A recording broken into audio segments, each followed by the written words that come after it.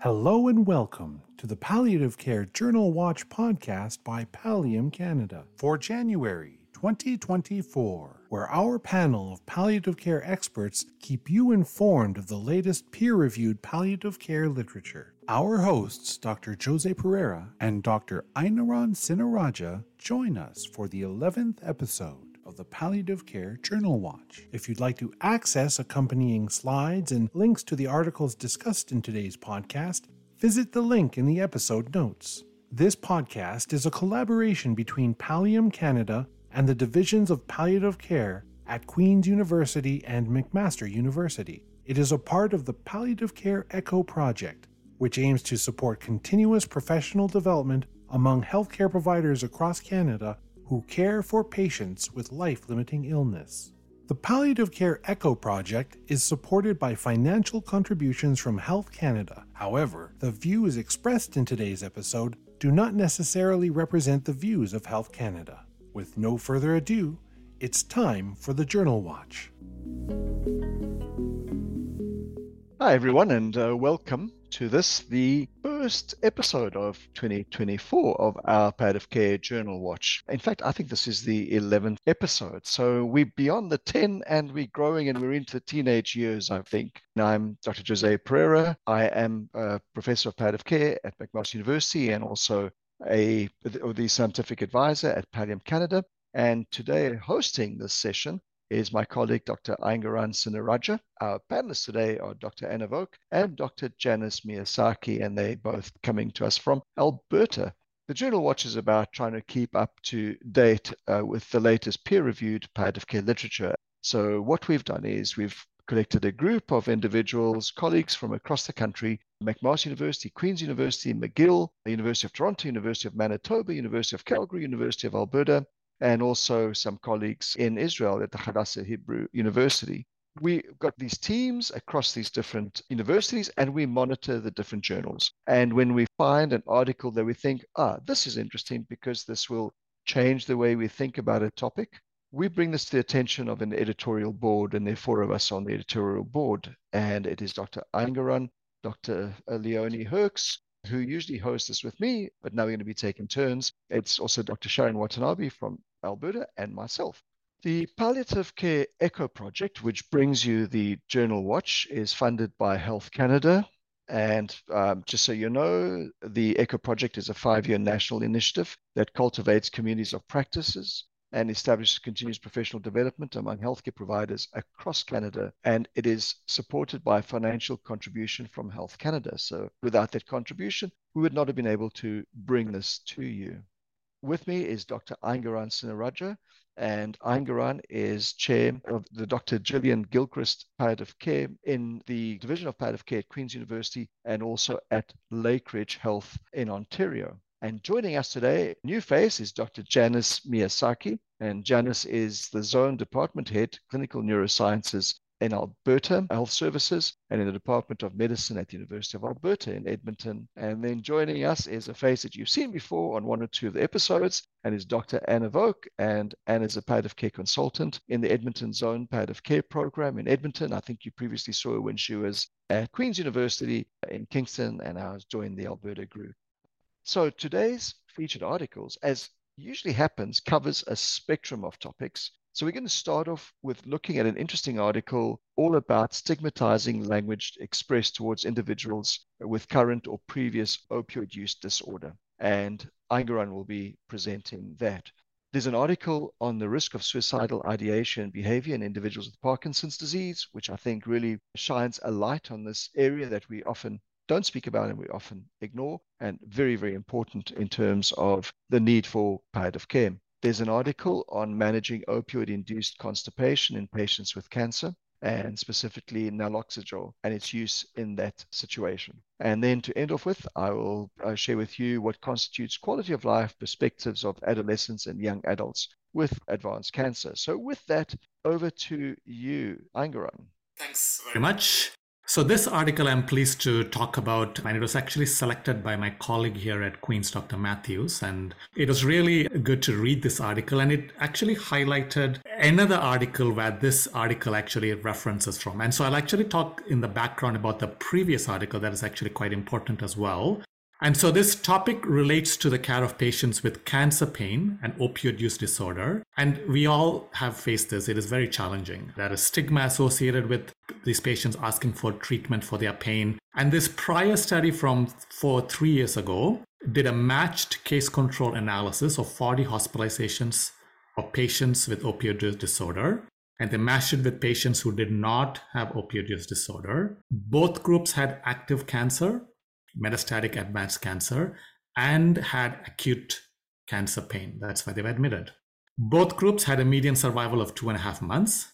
And when they looked at the opioid use and changes that were made during the admission, you can see here clearly that there was a huge difference in how much opioids they ended up getting. So the group with opioid use disorder, from home MME to the admission MME, there was really no difference, -3, whereas the non-opioid use had an immediate increase of 37 milligrams. And then when you look at all the way to the discharge, again, the opioid use disorder, there was no change. They came in for acute pain. There was no change in their opioid dosing. Whereas a non-opioid use disorder group, the matched cohort, had an increase of 55 milligrams. So this study today, we're going to talk more about, is a follow-up on that study where they looked at the same opioid use disorder group, so the 40 hospitalizations, and they now looked into the chart and did a chart review to see what might have caused this discrepancy. So this is a descriptive qualitative study. They used thematic analysis. The 40 hospitalizations involved 25 patients, so there were some repeat admissions. And they used this framework called the Health, Stigma, and Discrimination Framework, where it is related to health. So its focus is on health. It acknowledges some of the intersecting stigma such as race, gender, and that all could play a role, even though they might not be looked at specifically. They look at both the groups that are impacted and those who might be inadvertently causing the stigma, and that is the healthcare providers. And then it talks about the manifestations of the stigma, such as on the outcomes, access, acceptability of healthcare. So the main messages were, they were found 4 themes on the study. So there were stigma drivers. So they saw evidence of healthcare providers assigning blame and stereotyping. So quotes in the charts. So these are medical charts that talks about drug seekers. It mentions out of proportion to illness. So these are barriers, it looks like.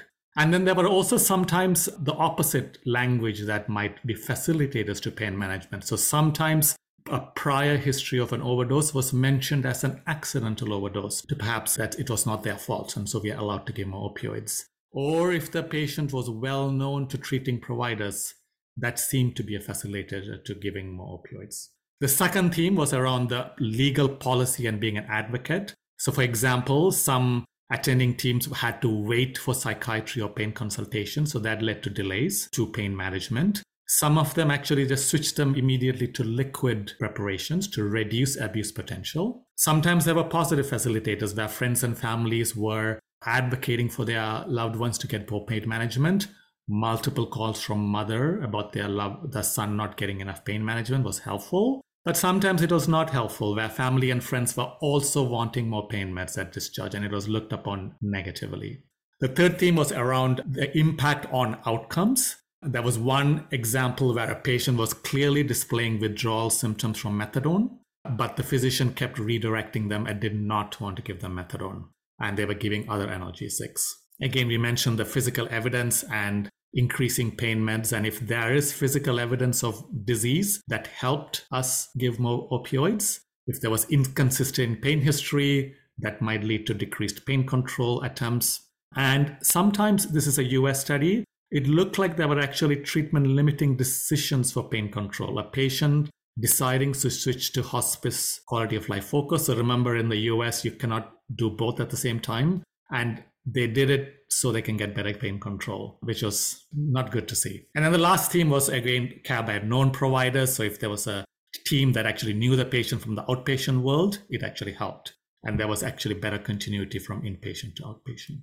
So why is this article important? It reminded me about the importance that healthcare providers themselves play around the stigma that might be associated with pain management in patients with opioid use disorder, and it can impede access to adequate pain management. And so we have to be very careful about language, I think, in medical records on what and how we describe the situation. Some of the limitations include possible confirmation bias. Again, this was just focused on the opioid use disorder group. There was an independent analysis, though, by an interdisciplinary team they talk about with broad representation in areas of expertise. They did not obviously talk to the healthcare providers directly. They just looked at the charts themselves. The experiences of the patients was not directly explored either. And then even though the framework looks at intersections, they didn't delve into the gender and race and how those might have played an impact. So I'll stop there and invite the panel for more discussion. Thanks very much, Angran. Do you perhaps have at hand examples of some of what was said? Because I remember when I was reading the paper, there was, for example, one, he was not answering questions appropriately, willfully giving wrong answers versus confusion. And this was a 35-year-old male with metastatic nasopharyngeal cancer. The other one that I thought was interesting was rates pain high. However, I will not increase his pain meds. And this is a 64-year-old man with advanced lymphoma. I don't know if there were any other that really touched you or that resonated with you. Yeah, I mean, some of those I mentioned, the things, just the small quotes in the interest of time. But you're right. I mean, there were some that did touch me. But it also, I think, raises what you already mentioned, that some of these are things we have been taught to be careful about to reduce the risk of giving opioids for something that opioids might not help. But I have wondered, and in my own practice, I've been taught by, when I was a student and a resident, to sort of always give them the benefit of the doubt initially. Again, if you don't know them before, I have always tried to increase the opioids to see if there's a benefit, because that's ultimately what it is about. And if there is no benefit, then I can see why you wouldn't want to. And I think they also talk about, again, that if you know the patient from the outpatient world, the continuity of care really makes a difference, isn't it? And at least in my area, and in a lot of big centers, sometimes it is impossible, I think, for teams and physicians to sort of continue to provide them inpatient and outpatient. It's just not efficient enough, right? And so how do we find that balance, and how do we still talk to each other about the patient's history and the experience? It's a complex issue, right? When I read this paper, I thought to myself, goodness, over the years, I'm sure I've written things in the charts that probably would be classified as stigmatizing. And going forward, I've got to think through this a bit more. But I can also think of some examples of where indeed there was not just attempts, but actual diversion of opioids. And so I think as healthcare professionals, we've got to, while make sure that we're not stigmatizing, we also can't ignore when that event occurs. I find this really complex. I think this is, for me, was food for thought, but it's finding that balance, because there must be a balance. Anyone else? Please go ahead, Janice. Yeah, so I've run into two occasions that made me pause. One was a lady with MS who had chronic pain, and she kept coming in for delirium. And when I reduced her opioids, she said, "This is the best I've ever been." And she went from requiring quite a lot of opioids to just using 3 Tylenol 3s a day. And I wondered if her family was diverting the opioids or using it to manage her behaviorally.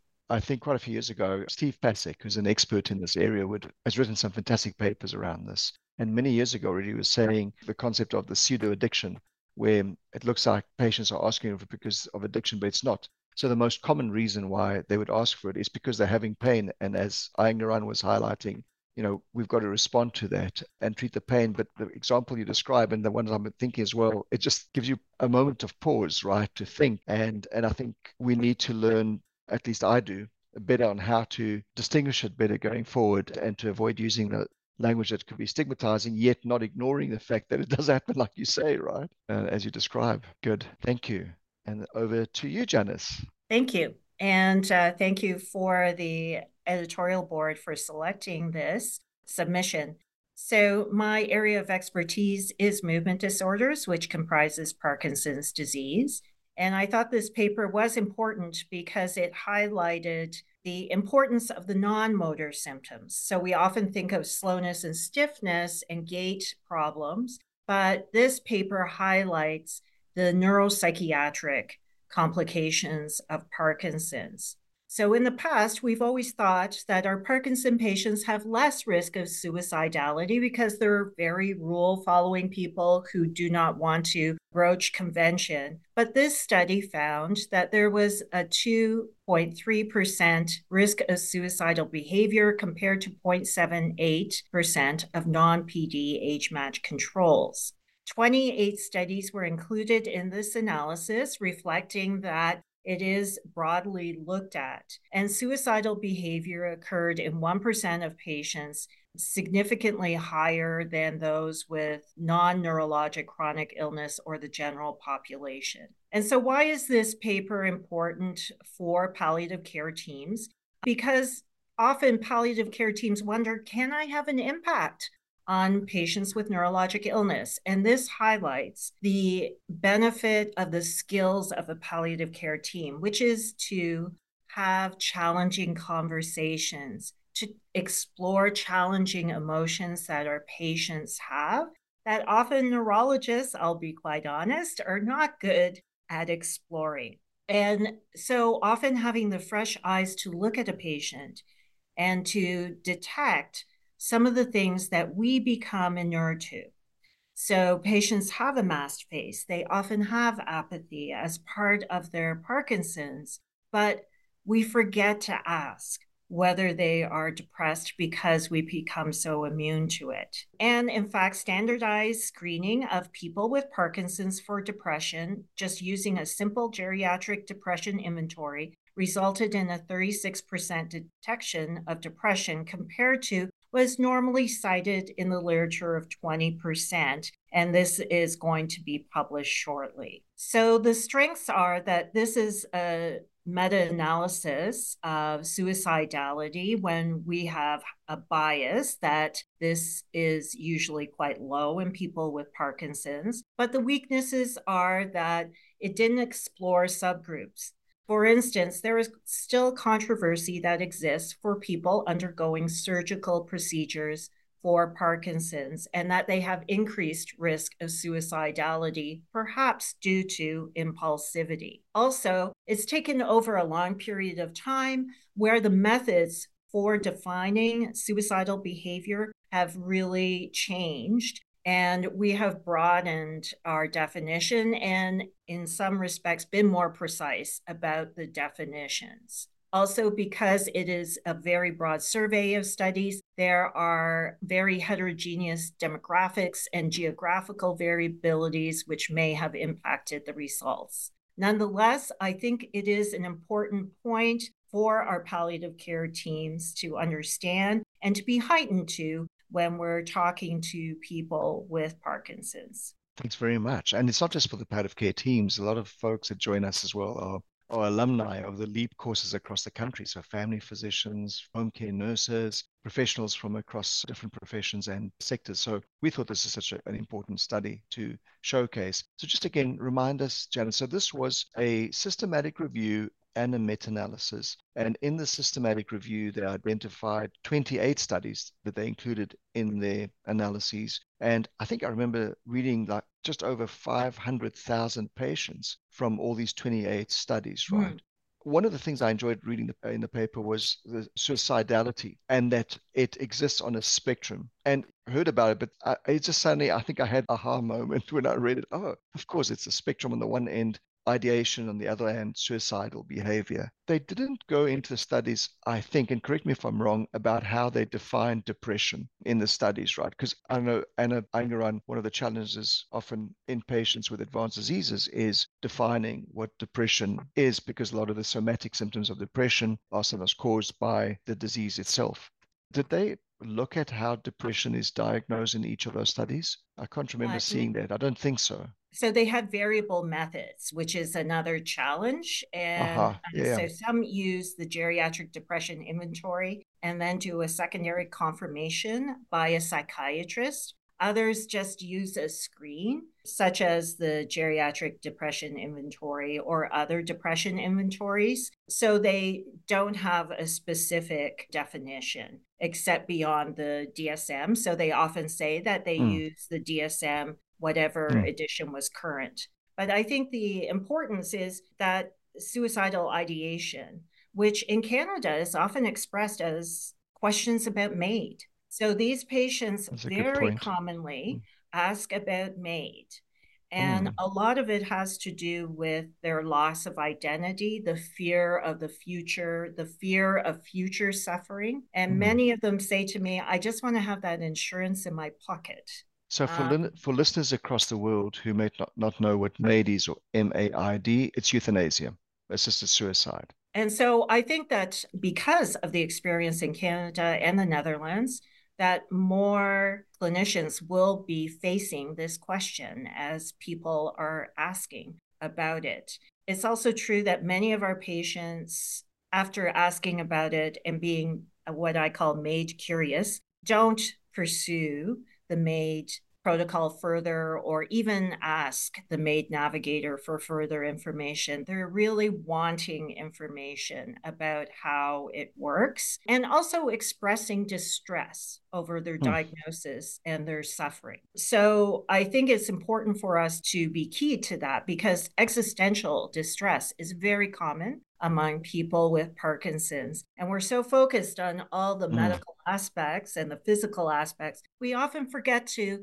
acknowledge the losses that they keep experiencing despite their best efforts. Yeah, and I also just wanted to add that just looking at, they say that depression is the greatest risk factor for suicidality, as well as looking at sleep disorders, loneliness, hopelessness, and demoralization. And I think, we're in the palliative care world, we're always focused mainly on cancer or patients with cancer. And again, that talks about the stigmatization language of, patients with cancer as opposed to cancer patients. But nonetheless, I think that, we forget about these other issues that people are experiencing. And that's where we talk about a team approach and whole person care in terms of the palliative approach to care. And remembering, I think this is an article that really helps us to realize that we can't forget about these symptoms in people. The whole area around Parkinson's and the impact of Parkinson's on people's lives, end of life, was brought home to me actually just a few weeks ago with a family member who was diagnosed very late with Parkinson's because he had advanced dementia, and Parkinson had been missed, and it complicated the care so much. And I wish I knew that much earlier. I think we would have probably advocated for some different approaches had we known that there was Parkinson's and the enormous impact it had. And when I read this paper, I thought we may have missed a few things there. So thank you. So over to you, Anna. Thanks. So this is a paper that's an article called 1 Year Efficacy and Safety of Naloxegol on Symptoms and Quality of Life Related to Opioid-Induced Constipation in Patients with Cancer, a Kional study. And this was done by Kobo, Doles, and colleagues. And it was an article selected by Dr. Leonie Herx and I. Yeah, so this is about constipation, something we love to talk about, or if we don't love to talk about, we're going to be talking about it anyway with our patients. So it is a common side effect associated with treatment of opioids. And it is something where it's not one of those symptoms that sort of goes away initially with as nausea does or a little bit of drowsiness. It will continue generally throughout the treatment with opioids. And so opioid-induced constipation does affect many patients with pain and cancer. And usual treatments such as laxatives that we use, hygiene and dietary means, may not be effective. And so we look at this medication called naloxegol, which is a peripherally acting mu-opioid receptor antagonist, which can be indicated for the treatment of opioid-induced constipation. The objective of this study was to analyze long-term efficacy, quality of life, and safety of naloxegol in patients with cancer in a real-world setting at 12 months. So what they did was an observational study with 12 months of follow-up with 6 follow-up visits. So at baseline, and then 15 days, 3 months, 6 months, and 12 months from September 2017 to November 2019. And they had 16 investigators, which included medical oncologists, a couple of people from the palliative care unit, and 2 radiation oncologists in 12 provinces in Spain. And they had a sample of 126 patients who had cancer and confirmed diagnosis of opioid-induced constipation, which they used the Rome 4 criteria. They weren't responsive to laxatives and the traditional means of treatment for the constipation. So patients were asked to complete a diary card and they recorded a number of weekly spontaneous bowel movements, side effects of naloxone, as well as any use of rescue medications. And in terms of outcomes, they were also meant to complete instruments and questionnaires. And so they looked at the constipation-related quality of life. And so they used patient assessment of constipation quality of life questionnaire. They also looked at constipation symptoms, and they had an instrument for that, as well as global health quality of life. And then they actually just looked at a lot of sort of just the demographics qualities of the patients as well, and the effectiveness and side effects of the naloxone. So the main findings, there were quite a few different findings on this, and it's hard to sort of summarize everything, but the main things that they found were that they showed clinically and statistical significant improvement in the quality of life scores, as well as the symptom scores from baseline and between all the visits. There also was no change in the global health quality of life. So that was maintained from the beginning all the way until the end. And they used different means of measurement. So they looked at the mean number of days per week of spontaneous bowel movements, the stool consistence, which they used the Bristol stool chart, and they showed that it was improved from baseline. In addition, they looked at the response to treatment with naloxone, and it was more than 70% at all visits. And in terms of side effects, they saw about 28, and most of those were gastrointestinal side effects. And most of them, about 75% of them, were mild.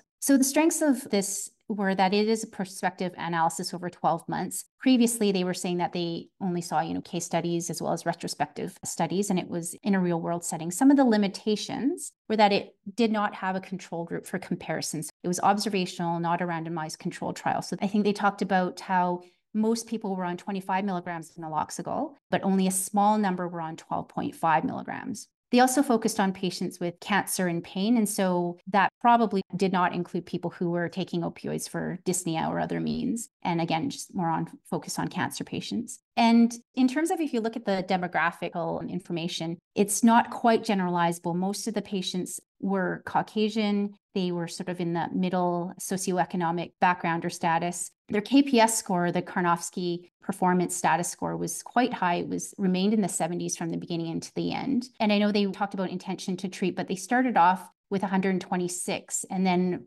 some people did withdraw, but then a lot of people did die. So they ended up with 29 at the end of the study. Yeah, so I think it's meant for a specific group of population. And so why is this article important? Well, I guess it does add to the existing literature, previously just retrospective, small sort of studies and case reports. And so this can be sort of a launching pad for future research.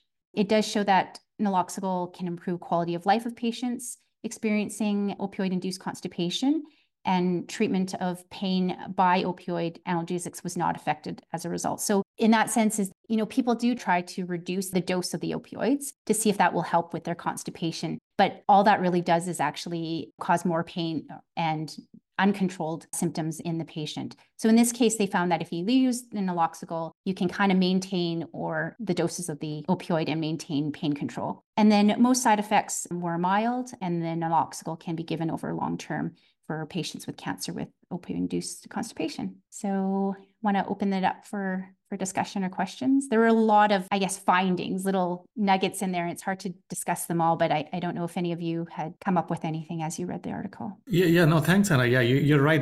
I found it a bit difficult to read this article because there were so many that they crammed in to the results. But it also there was a point in there where I was like, it seemed to conflict in terms of the findings, where you mentioned the 29 at the end, but there was also a section where they had the response to naloxone. And at 12 months, they said there were 98 participants. And I was like, how? I don't understand that conflict. And the second question, and I don't know whether you looked into this, is I wasn't sure how they took the naloxone over the 12 months. And I don't know whether I saw that anywhere where, did they just take it for 2 months, 4 months? Did they stay on it for 12 months? Do you know?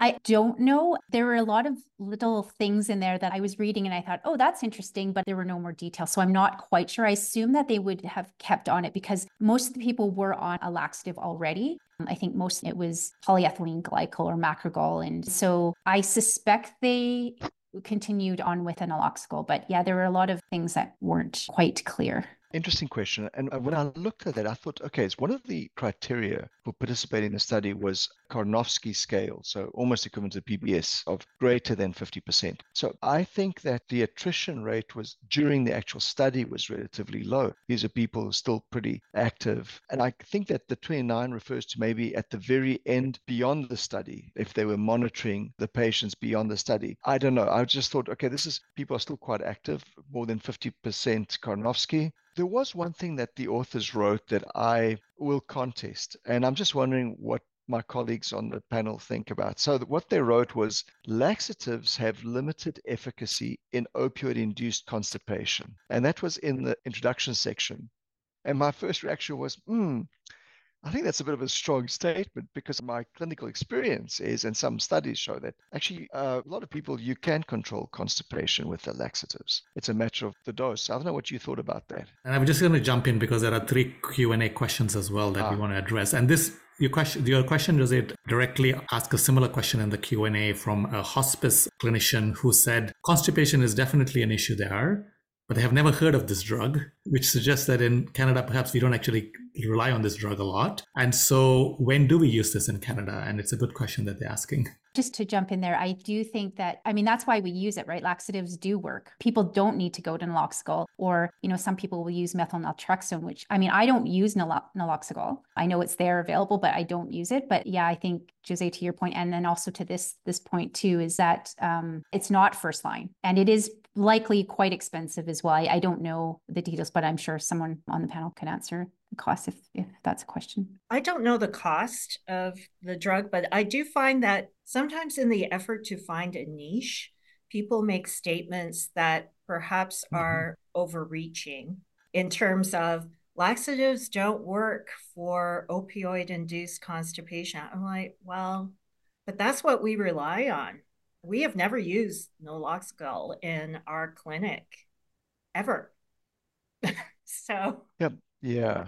I think you hit the nail on the head over there, Janice. And there's a question here about, can it be used in non-cancer context? So I think, given just what we've seen, that this is a cancer population, I would say I'm not going to endorse that, because I'm not aware of any study where it looks at non-cancer population. So no, and it reminds me of methyl naltrexone. So methyl naltrexone has been around for a few years in Canada. And I remember there were a few patients over the years, not many, that really were not responding to high doses of laxatives and combination of laxatives. And we did find some effect with, I think, subcutaneous methyl naltrexone, where some studies showed there's about a 50% response, and it's pretty quick. And for that drug, it was very clear, do not use it in non-cancer patients. And you can only use it in patients with opioid-induced constipation. So I don't know whether that also applies to this one, but good questions, and we need to look further into it. The last comment I would make before we move on is that this reminded me to go look at the small print at the end of the study.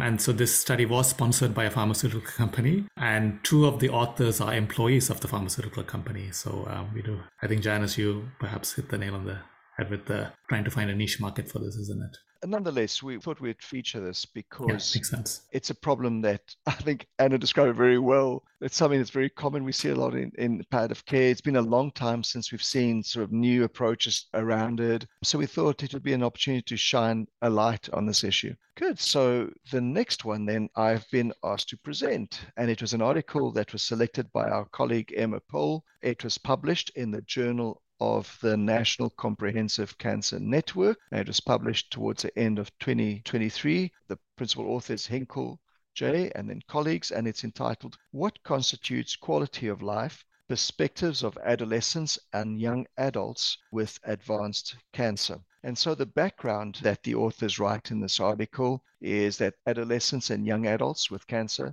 have unique needs and priorities, and that these diseases cause great disruption in their lives and in their age-appropriate development. Previous studies have found that for them, quality of life is an important issue as well as older adults, and the authors note that not much is known about what constitutes and contributes to quality of life for these patients. They also make the case that quality of life is a dynamic and a subjective determination. The study objective was to explore what contributes to quality of life for adolescents and young adults with advanced cancer, and to identify domains of quality of life in this population. And this was a secondary analysis. So they had done a previous study, previously collected qualitative data that had been collected using semi-structured interviews, where they'd interviewed adolescents and young adults with cancer, as well as their caregivers, often family, and also healthcare providers, and those included doctors and nurses looking after these patients. And that earlier study was to identify patient-centered domains and indicators to allow them to improve the care that these patients received.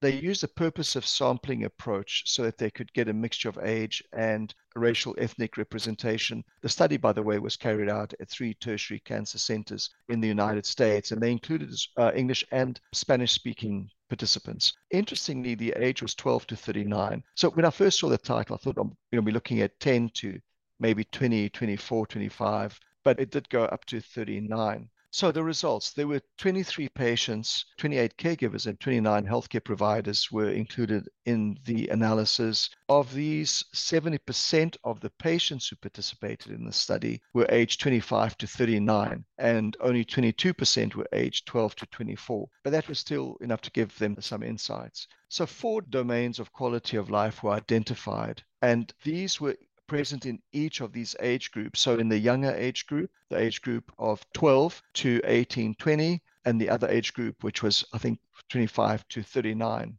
And these 4 domains were psychosocial and physical well-being, dignity, normalcy, and personal and family relationships. And so within psychosocial and physical well-being, for example, they described interconnectedness of the domains of the psychosocial domain and the physical domain, where difficulties or problems in the physical domain, such as pain, would affect, in some cases, really severely the psychological status of these persons. And this was present across most of the age groups. Patients in the mid-20 to 30s tended to more frequently mention psychosocial needs and mental health needs than the younger folks, although it was also mentioned in the younger folks. So in the dignity domain, they looked at things like maintaining one's sense of self-respect and independence with ADLs as much as possible, and then preserving family roles and relying more and more on parents. And this included the older groups, so that into the late 20s, 30s, some of them in the advanced stage of the disease had to move back in to be cared for by parents.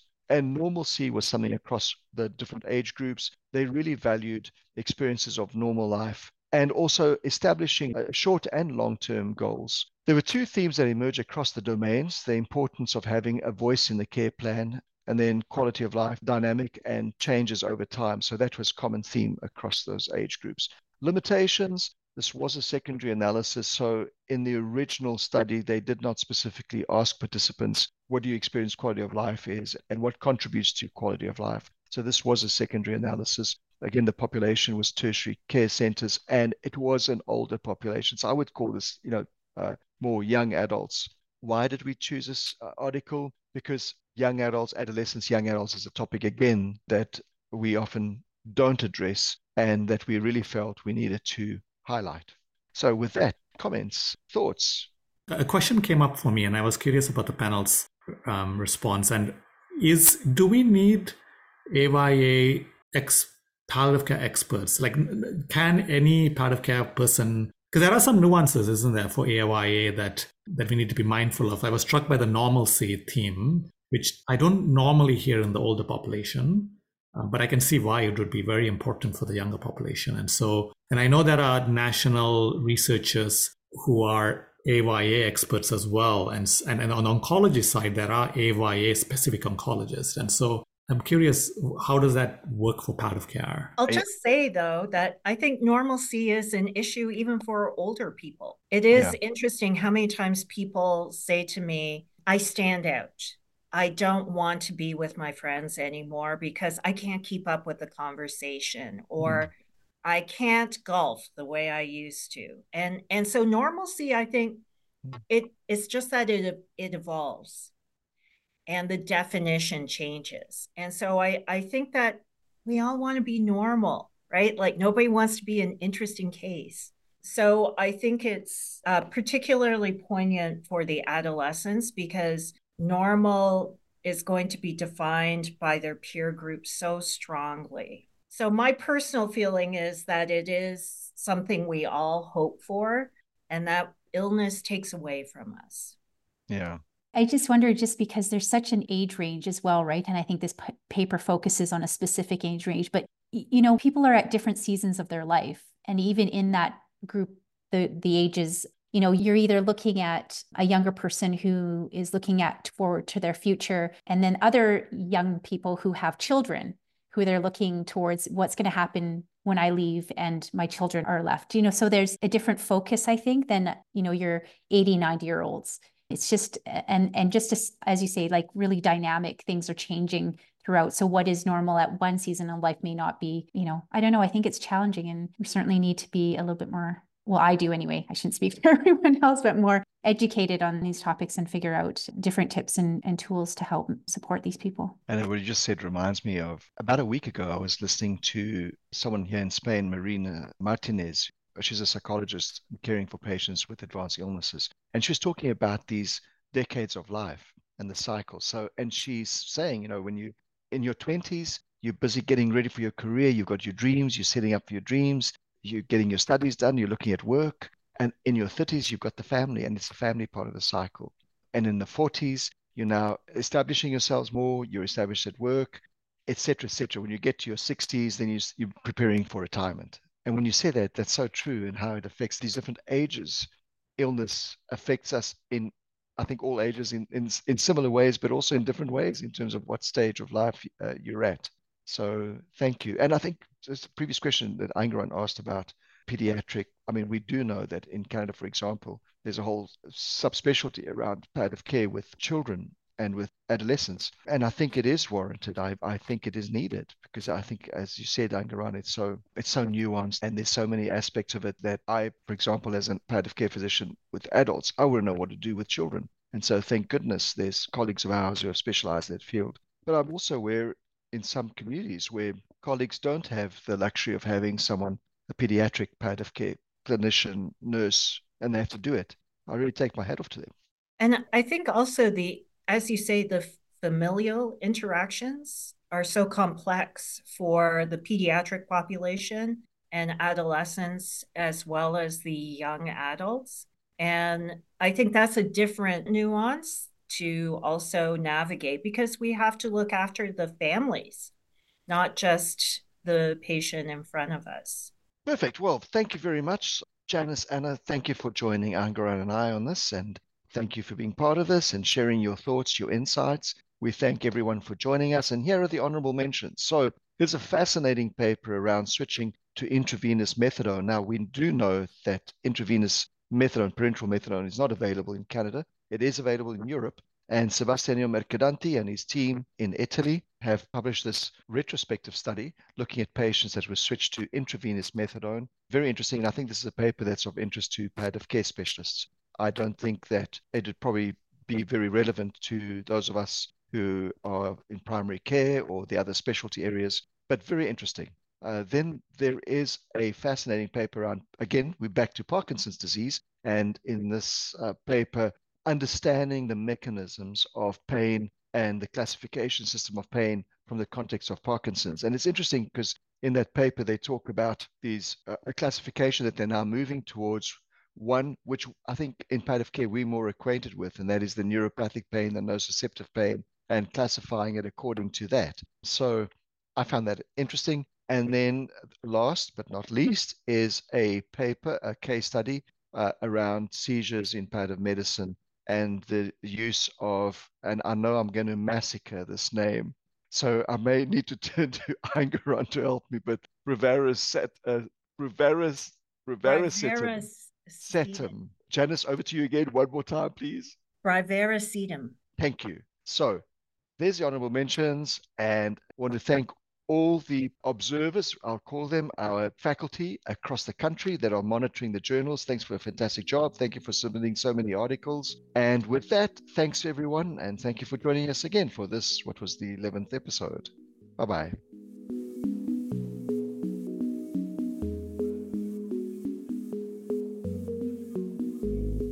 Thank you for listening to this podcast. I'm James O'Hearn, and I hope you found it both enjoyable and informative. If you'd like to learn more about the Journal Watch program or our other palliative care ECHO project activities, feel free to email us at echo@pallium.ca. That's echo@pallium.ca. Or visit our website at www.echopalliative.com. The music for this episode is Dazed by Airtone. Copyright 2012, licensed under a Creative Commons Attribution Non-Commercial 3.0 license. You can find Airtone's music at dig.ccmixter.org. Today's episode was produced by Diana Vince. See you soon!